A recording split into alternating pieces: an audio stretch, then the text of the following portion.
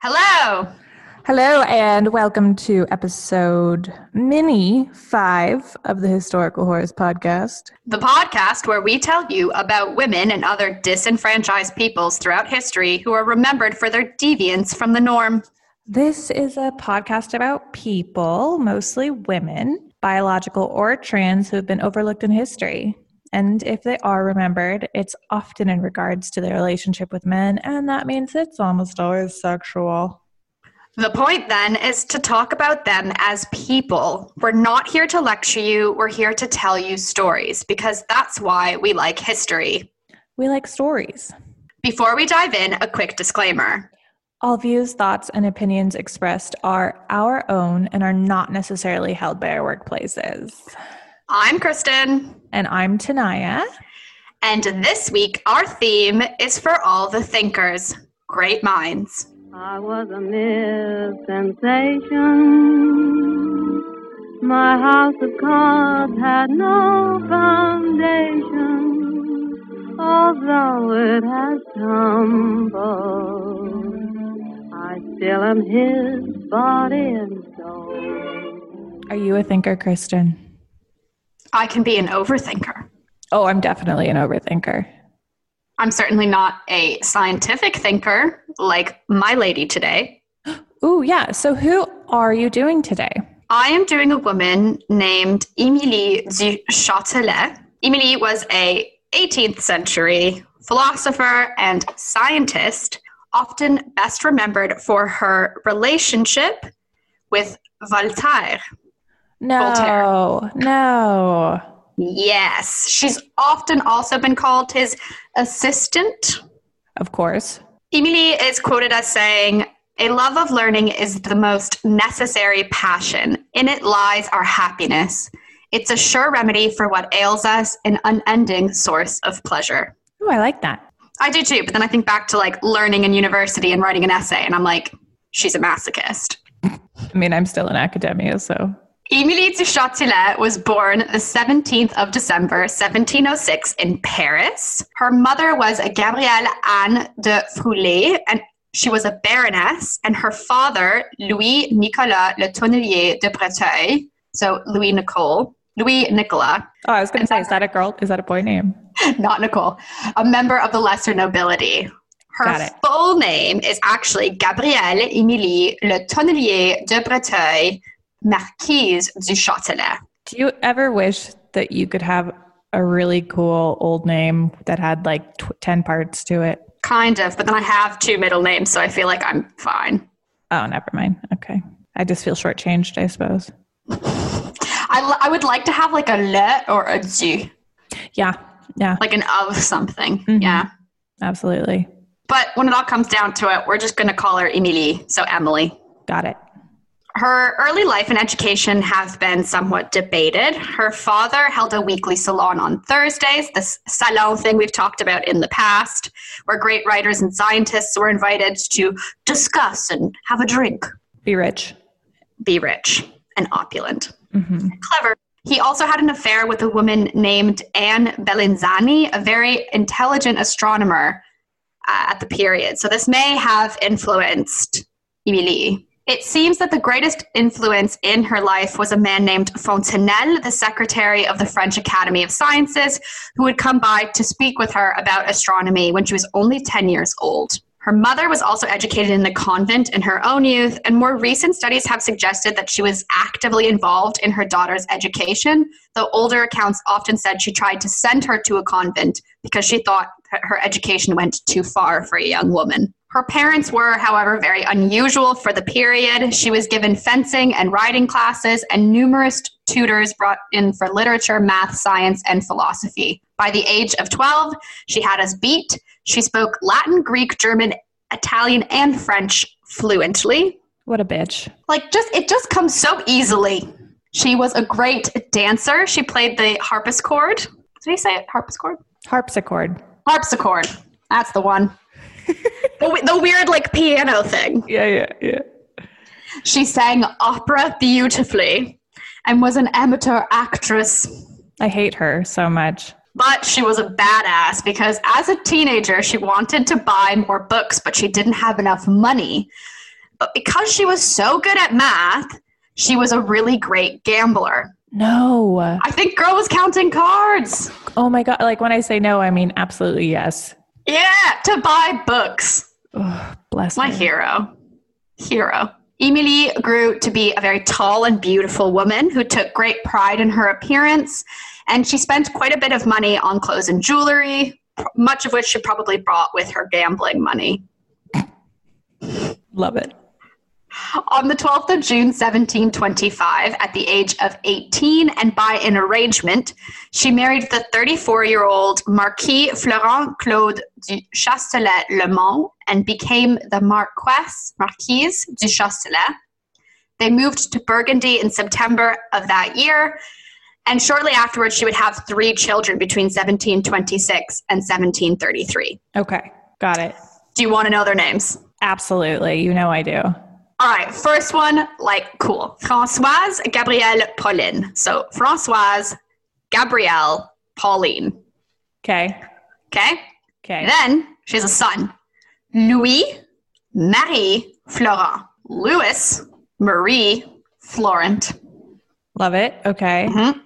And her last son, Victor Esprit.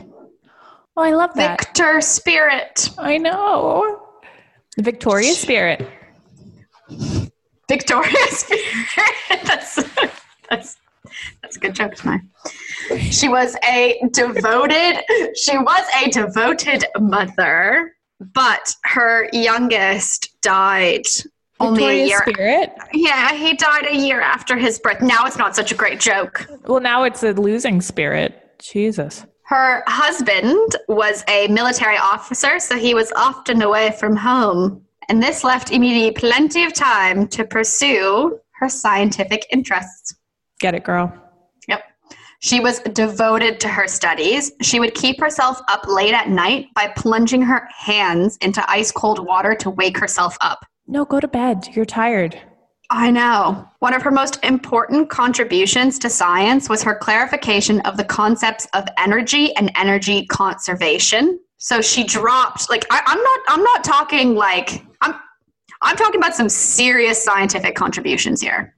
Oh, I know. I think you should see my face right now, which is just complete awe. Yeah, she was one of the leading minds of a period we call the Enlightenment. She, in this sort of experiment, took heavy lead balls and put them into beds of clay. She dropped them into beds of clay. And she showed that the balls that hit the clay with twice the velocity penetrated 4 times as deep. Oh, shit. And then 3 times the velocity, 9 times. So this suggested that energy is proportional to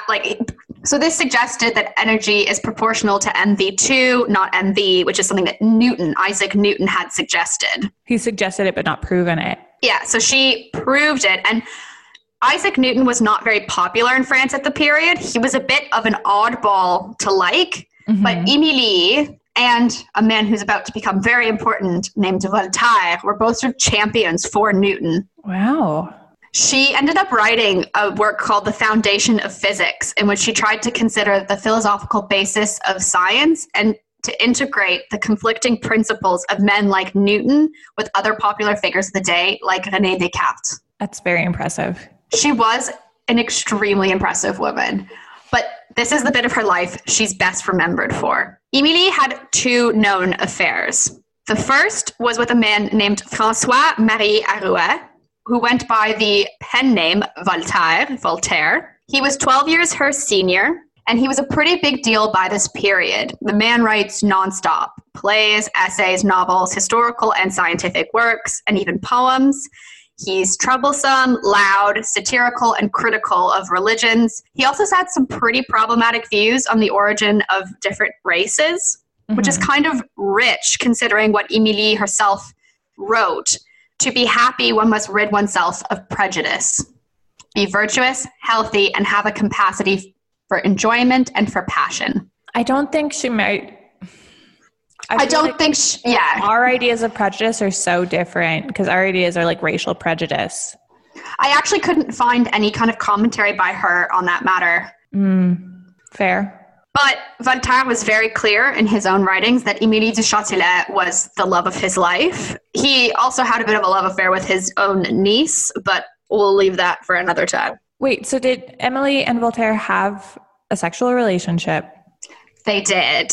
They first met in 1729 when he returned from his exile in London. Uh-huh. And by 1733, so just after the birth of her last son, Victor Esprit, their friendship had blossomed into something more. They were very close by the time that she lost her son in 1734. Yikes, okay. And by close, I mean Émilie invited Voltaire to live with her in northeastern France. He also very conveniently needed to flee because he'd published something a little controversial. Mm-hmm. During their first year, she kept going between Paris, like trying to be a member of the Parisian social group that she'd been very much at the center of and respected in, and the countryside where Voltaire was now located. Mm-hmm. But after a year, she decided to commit herself to the country and to her scientific studies. When speaking of this move, Émilie wrote, "One life to the next." I like it. For 16 years, he was her lover under the eyes of her very tolerant husband. Sometimes the three of them actually lived under the same roof. Really? Oh, yeah. He didn't seem to mind. He was like, okay. I have an heir. All right. This is happening now. Okay. Voltaire and Émilie studied together and set up a laboratory in her home. He actually paid for the renovations. Their library included over 21,000 books. Oh, that's the dream. Right? It's like, I'm imagining, it's like Beauty and the Beast. You walk into the library, the doors swing open, and you're like, I can die here. I'm imagining. I'm also thinking about like my very tiny like bookshelf and like the stacks of books that are now accumulating against my wall because I hide them from Jason. They're everywhere, but there are more hidden that he doesn't know about. Because he'll tell you to get rid of them. Yeah. Yeah. Yeah. They're in suitcases. Yeah. Hopefully he doesn't listen.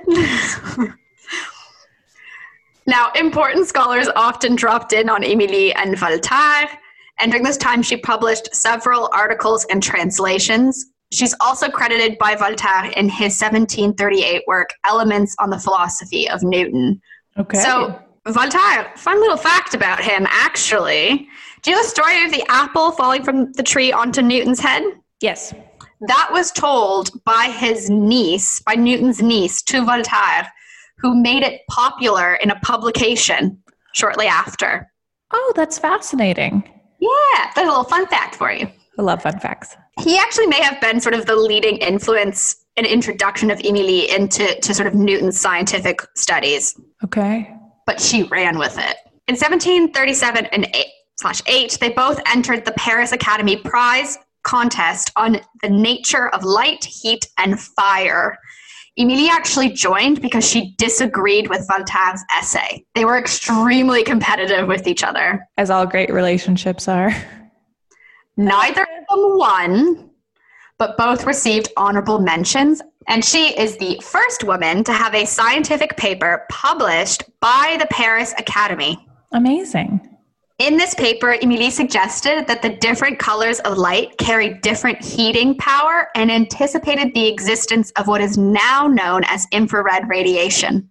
What? She is so brilliant.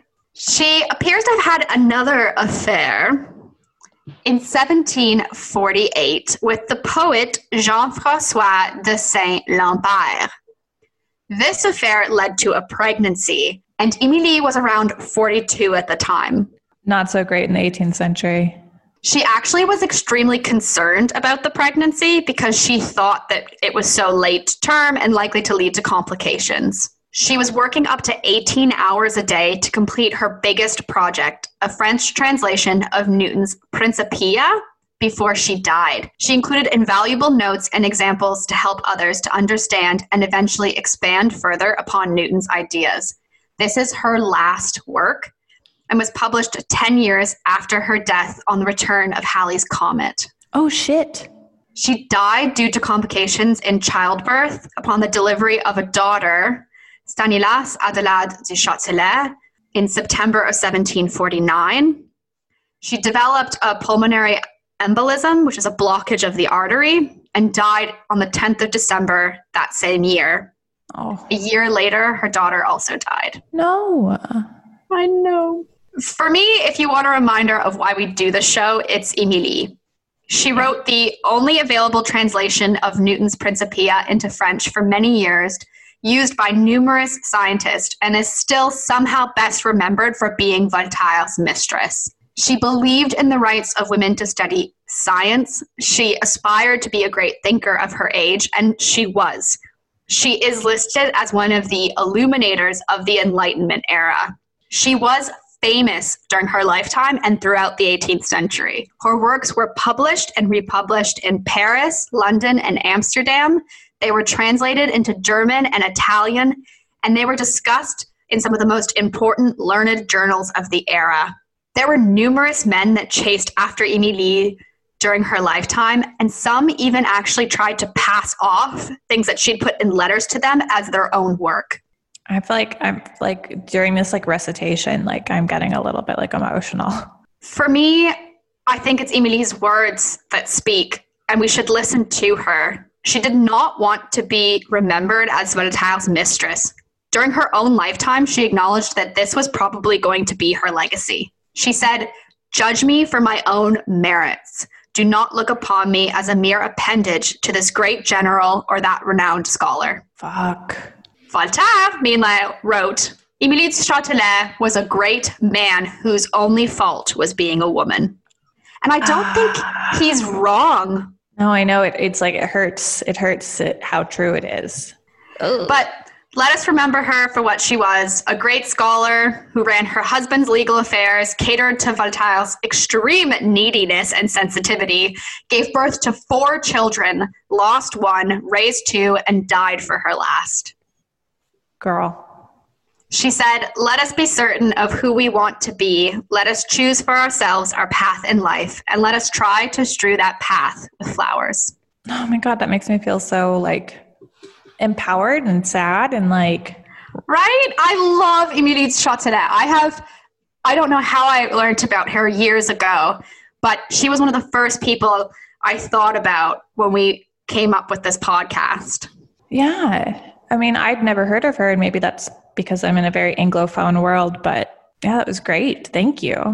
I highly recommend that people go and read some of her letters.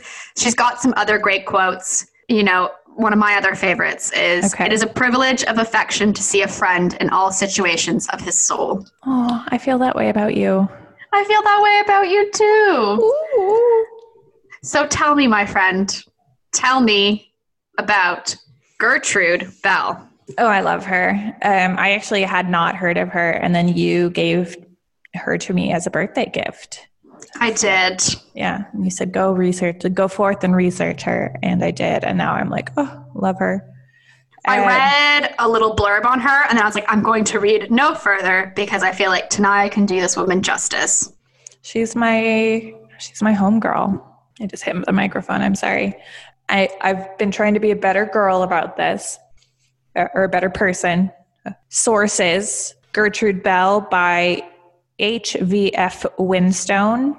Gertrude Bell, a selection from the Photographic Archive of an Archaeologist and Traveler by Stephen Hill.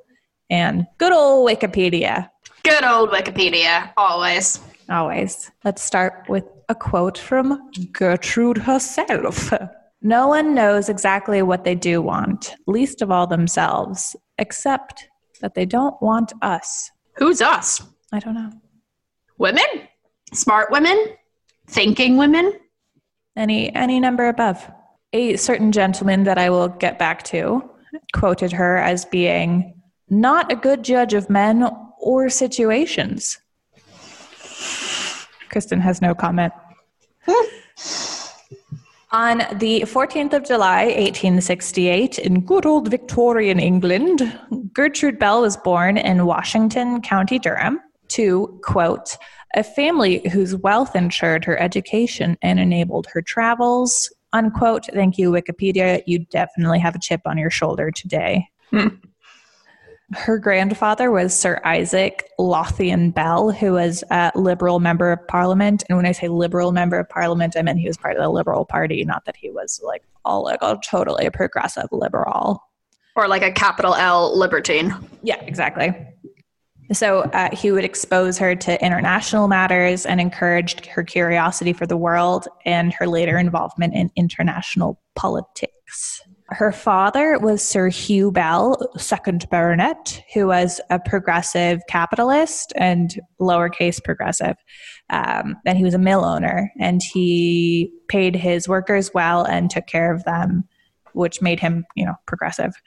And Gertrude actually would consult with her father in political matters for the rest of her life. That's nice. Like a nice father-daughter relationship. Yeah, like who was like, yeah, definitely, girl, like go forth and be smart. Her mother was Mary Shield Bell, who died in childbirth with her little brother when Gertrude was only 3. And historians have associated this loss with underlying trauma because she had periods of depression and risky behavior. Yeah. God, it's one of my greatest fears, childbirth. Yeah, I'm not going to do it.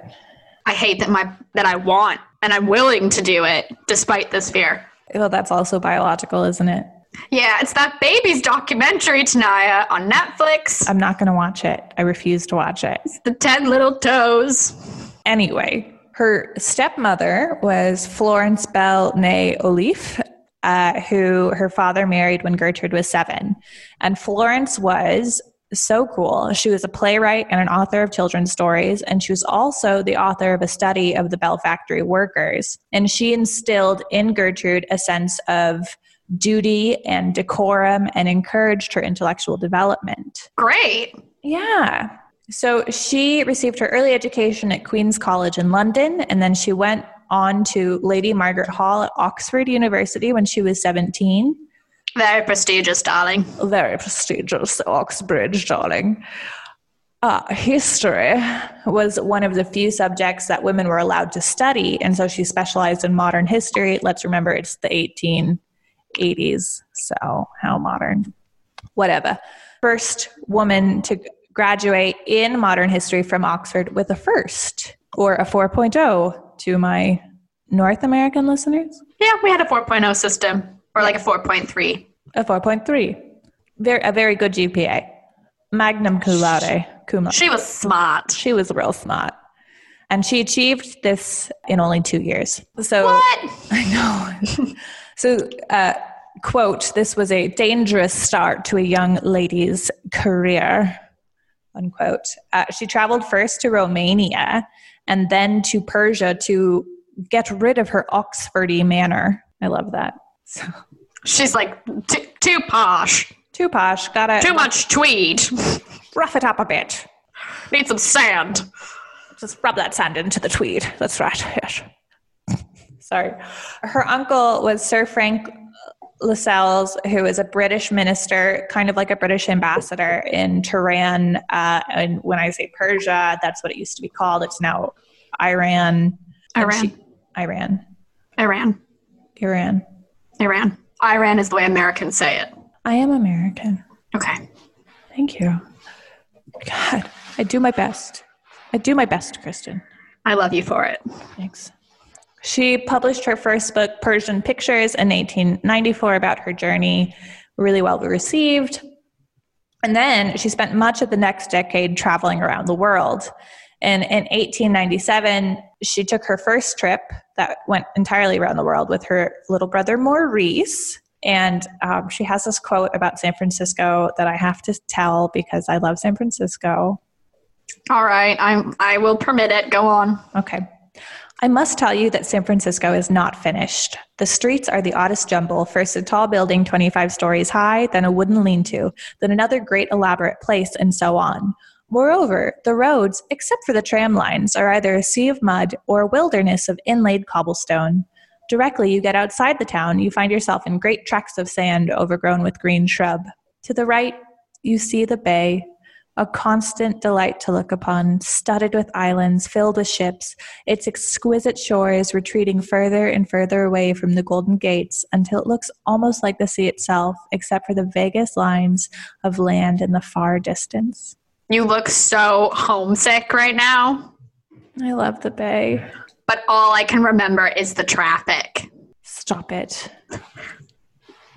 Anyway, in 1899, Gertrude took her first visit to Jerusalem, where she visited Jebel Druze, Petra, and Palmyra. And I am so, so jealous.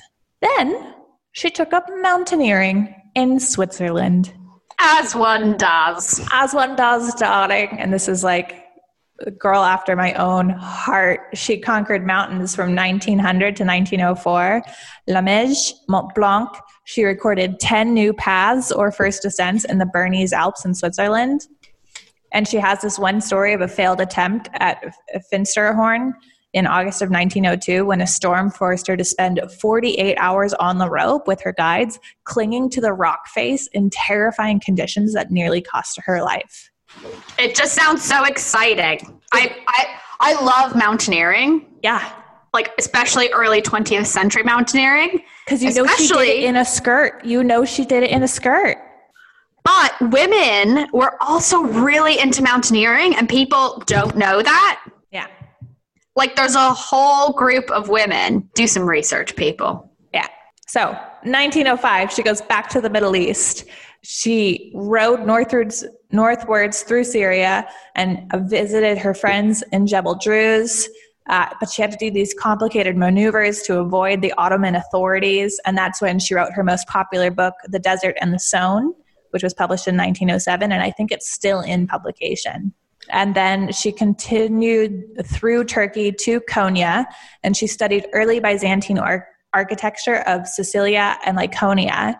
And these findings were published in a series of articles in the Archaeological Review, Le Revue Archéologique. And this is when she first visited Bin Berkelis, which is known as the 1001 Churches on Karadag Mountain in the south end of the Konya Plain. And I genuinely have no idea where any of this is. But she copied the inscription from that church and later showed it to an archaeologist named Sir William Ramsay at Konya. And 2 years later, they collaborated in an extensive campaign of survey and excavation in the region. And the resultant publication, The 1001 Churches, published in 1909, was written with Ramsay, and it actually, as of 1976, remained the standard work on early Byzantine architecture in Anatolia. Influential, great mind. Yeah, sorry, I'm an archaeologist, so like that is like my dream, to go like traipsing around the Middle East. Like, yeah. Checking out churches, climbing a mountain. 1909, she left for Mesopotamia, where she visited the Hittite city of Carchemish, where she mapped and described the ruins of Uqadir, and continued on to Babylon and Najaf.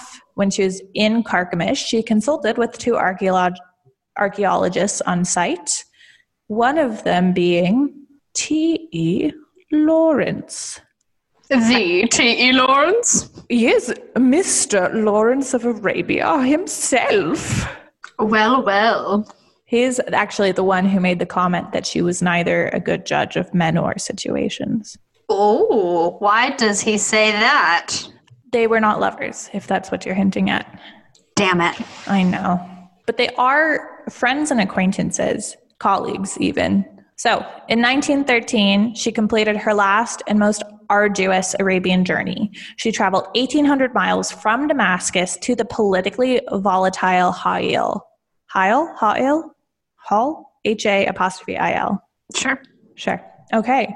Belle was held in honorable captivity for a month, but getting sick of this, she finally disturbed a group of men drinking coffee, spoke her mind, and then left them sitting as though she were a great sheik. That evening, a bag of money was sent to her with a message that said that she should leave at once and absolutely forego her intended journey further south.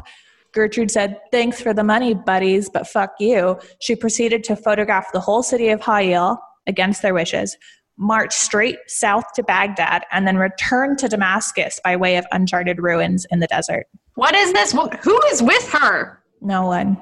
Is it just like her and a nice camel? I think so. Or like a horse? She could have had a horse. Now, who knows? But the trip to Ha'il was not published because World War I broke out. So she requests a posting in the Middle East. The British government's like, fuck you. She's like, all right, fine. She volunteers with the Red Cross in France, but later was asked by the British intelligence to get soldiers through the deserts. So in November of 1915, she was summoned to Cairo to the new Arab Bureau, which was headed by General Gilbert Clayton. Again, she met Lawrence, who's also working for the British intelligence. Lieutenant Commander David Hogarth recommended Lawrence and Bell to assignments to Army Intelligence Headquarters in Cairo in 1915 for war service.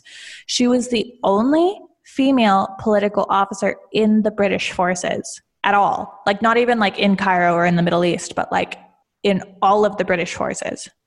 That's insane. I know. 50% of your population. Yes, but we must fight the war with men. And they also were like, no, don't help us out. And then finally we're like, oh, fuck, we need her help.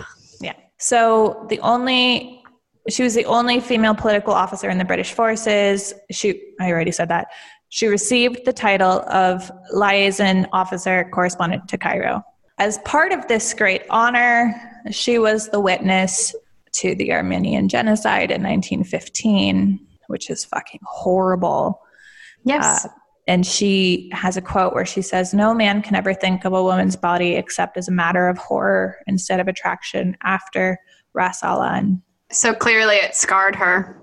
Oh yeah, fucked her up good. It should. That kind of incident should not be easy. No. In memory. I had to acknowledge it, but we're going to move on from this darkness. So after the British troops took Baghdad on the 10th of March in 1917, Bell was summoned to Baghdad, where she was given the problematic title of Oriental Secretary. Yeah, I know. The dismantling of the Ottoman Empire was finalized by the end of the war in late January 19. The Ottoman Empire, if you're not familiar with it, is like this huge Middle Eastern territory empire, really, that kind of includes Turkey and Iraq and Syria. So this is when like the Middle East was starting to be broken up, and it was done by the British because the British are assholes, and they basically just drew some squiggles in the sand and were like, cool, this will work, right? And now we're still fighting wars about it. That's like Saddam Hussein and the Kurds, and 2003 George Bush's war, and Iraq and Afghanistan, and Russia coming into Afghanistan, and the Syrian civil war, and like this is all it. I mean, they did the exact same thing with India and Pakistan. And that's working out. The whole Kashmir situation, oh my God. Anyway, Bell was assigned to conduct an analysis of Mesopotamia, and she actually had strong ideas about the leadership needed in Iraq. But the British commissioner in Mesopotamia, Arnold Wilson, preferred Arab government under influence of British officials who could retain real control. But Bell's official report was entitled Self-Determination in Mesopotamia. So she believed in their independent rule. She did, yeah.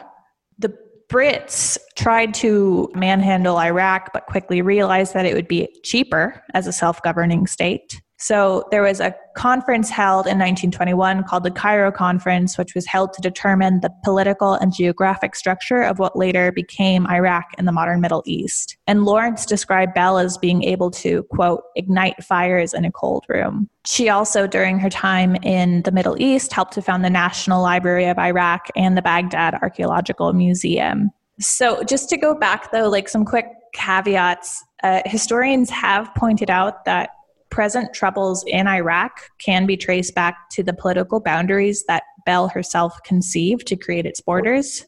Though reports from her reports do indicate that these problems were foreseen, but she actually did believe that there were solutions for calming these divisions. Unfortunately, she was one of the people who lobbied for Sunni minority control over the Shia majority, and this ultimately allowed Sunni dictatorships to grow and flourish. So that was something she didn't foresee. So she's not necessarily like responsible for it, but like... But she played an active role in the political situation in the Middle East. Yes. And that should be acknowledged, whether it was good or bad. Yeah. And she endorsed the use of force against the Kurds.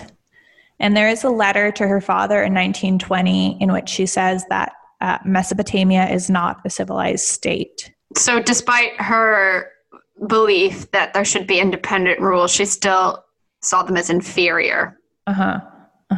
Uncivilized. So the Oxford wasn't completely knocked out there, was it? Oh, British colonialism runs deep. In 1921, her health began to suffer. Lots of stress from writing books, intelligence reports, reference works, white papers. She had recurrent bouts of bronchitis that were brought on by years of heavy smoking in the company of English and Arab cohorts, and several bouts of malaria. In 1925, her family fortunes went into decline due to the post-World War I strikes and the economic depression that followed. When she returned from Baghdad to a brief trip home to Britain, she developed pleurisy. And when she recovered, it was only to find that her younger brother Hugh had died of typhoid. So she was like in this state of like emotional decline. On the 12th of July, 1926, Bell was discovered dead of an apparent overdose of sleeping pills. She's buried at the British Cemetery in Baghdad's Bab al-Sharij district, and the funeral was actually a major event and was attended by the King of Iraq. Just some fun facts about her. She was fluent in Arabic, Persian, French, and German, and she also spoke Italian and it says Ottoman, but I think they meant Turkish. From World War I until her death, she was the only woman holding political power and influence in shaping British imperial policy in the Middle East. And she had a passion for archaeology and languages. She never married then? She never married. She had no children. She did have a brief but passionate affair with Sir Frank Swettenham. I'm sure that's pronounced differently, that it's spelled Swettenham. Let's pretend like it's not. I know, it's probably pronounced like Sweetum.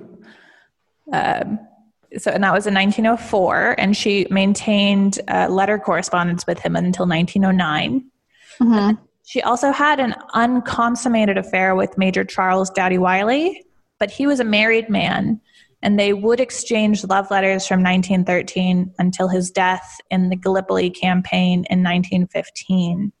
And when he died, she completely buried herself in work. In 1922, she wrote, "I've gone back now to the wild feeling of joy in existence.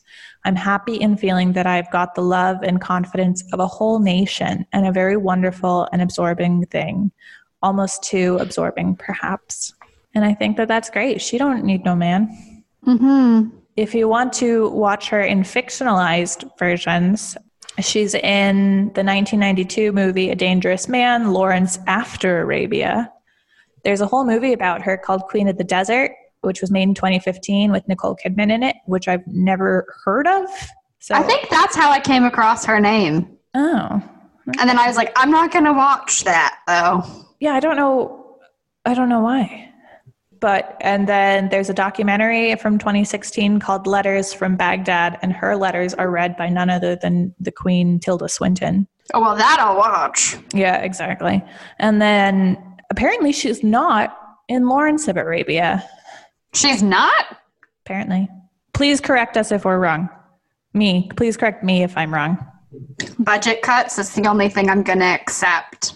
It's isn't it literally like 4 hours long? Yeah, I think Fraser tried to get me to watch it once and I fell asleep. No, I'm fairly certain he'd never watched it.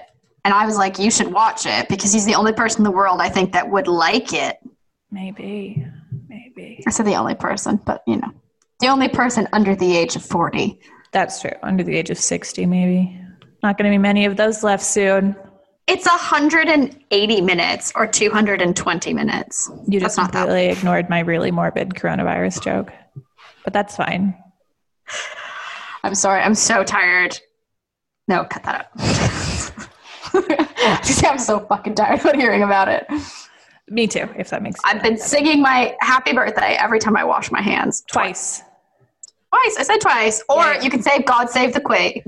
Or you can sing God Save the Queen once, but I don't know it. I only know the line, God Save the Queen. Happy and glorious. Queen, something like that. Something victorious. Do we have a song for the mini? We do have a song because it's a mini. It's only one song for both of our ladies. You found it. The song is Girls Don't Always Sing About Boys by Ego LMA. Sure. And the lyrics are, I don't always think about boys, but I hear love is the only thing worth fighting for, as well as loving the same sex, sanitary kits for homelessness, Grenfell mental health for all, mental health for all. I can't always think about boys because I've been reading about air pollution, sustainable fashion, learnt behaviors, why it all happens. So I guess I'll raise the issues with a nice beat behind me, singing it so sweet, you'll still buy me as I rethink the norm like. I feel like it's a modern voice, which both of these women during their own lifetimes possessed. Yeah. And it is like, okay, sure, we had torrid love affairs, but like, that's not what we did. That's not how we're defined. I want to leave you with like one quote by Emilie, I'm ready. Because of the mental health line. Self-love is always the mainspring, more or less concealed, of our actions. It is the wind which swells the sails, without which the ship could not go. I love it. Right? I love it. Thanks for listening to our 5th mini episode. You can reach us at our website, on Insta at HistoricalWPodcast, or on Twitter at HistoricWPod. All the links are in the bio. We are on all your favorite listening platforms, and make sure to subscribe if you enjoy this, whatever it is. And please, please, please do give us a rating on iTunes if you can. That's where it can help us quit our day jobs. We'll be back soon with a full-length episode. Thanks for listening. Bye.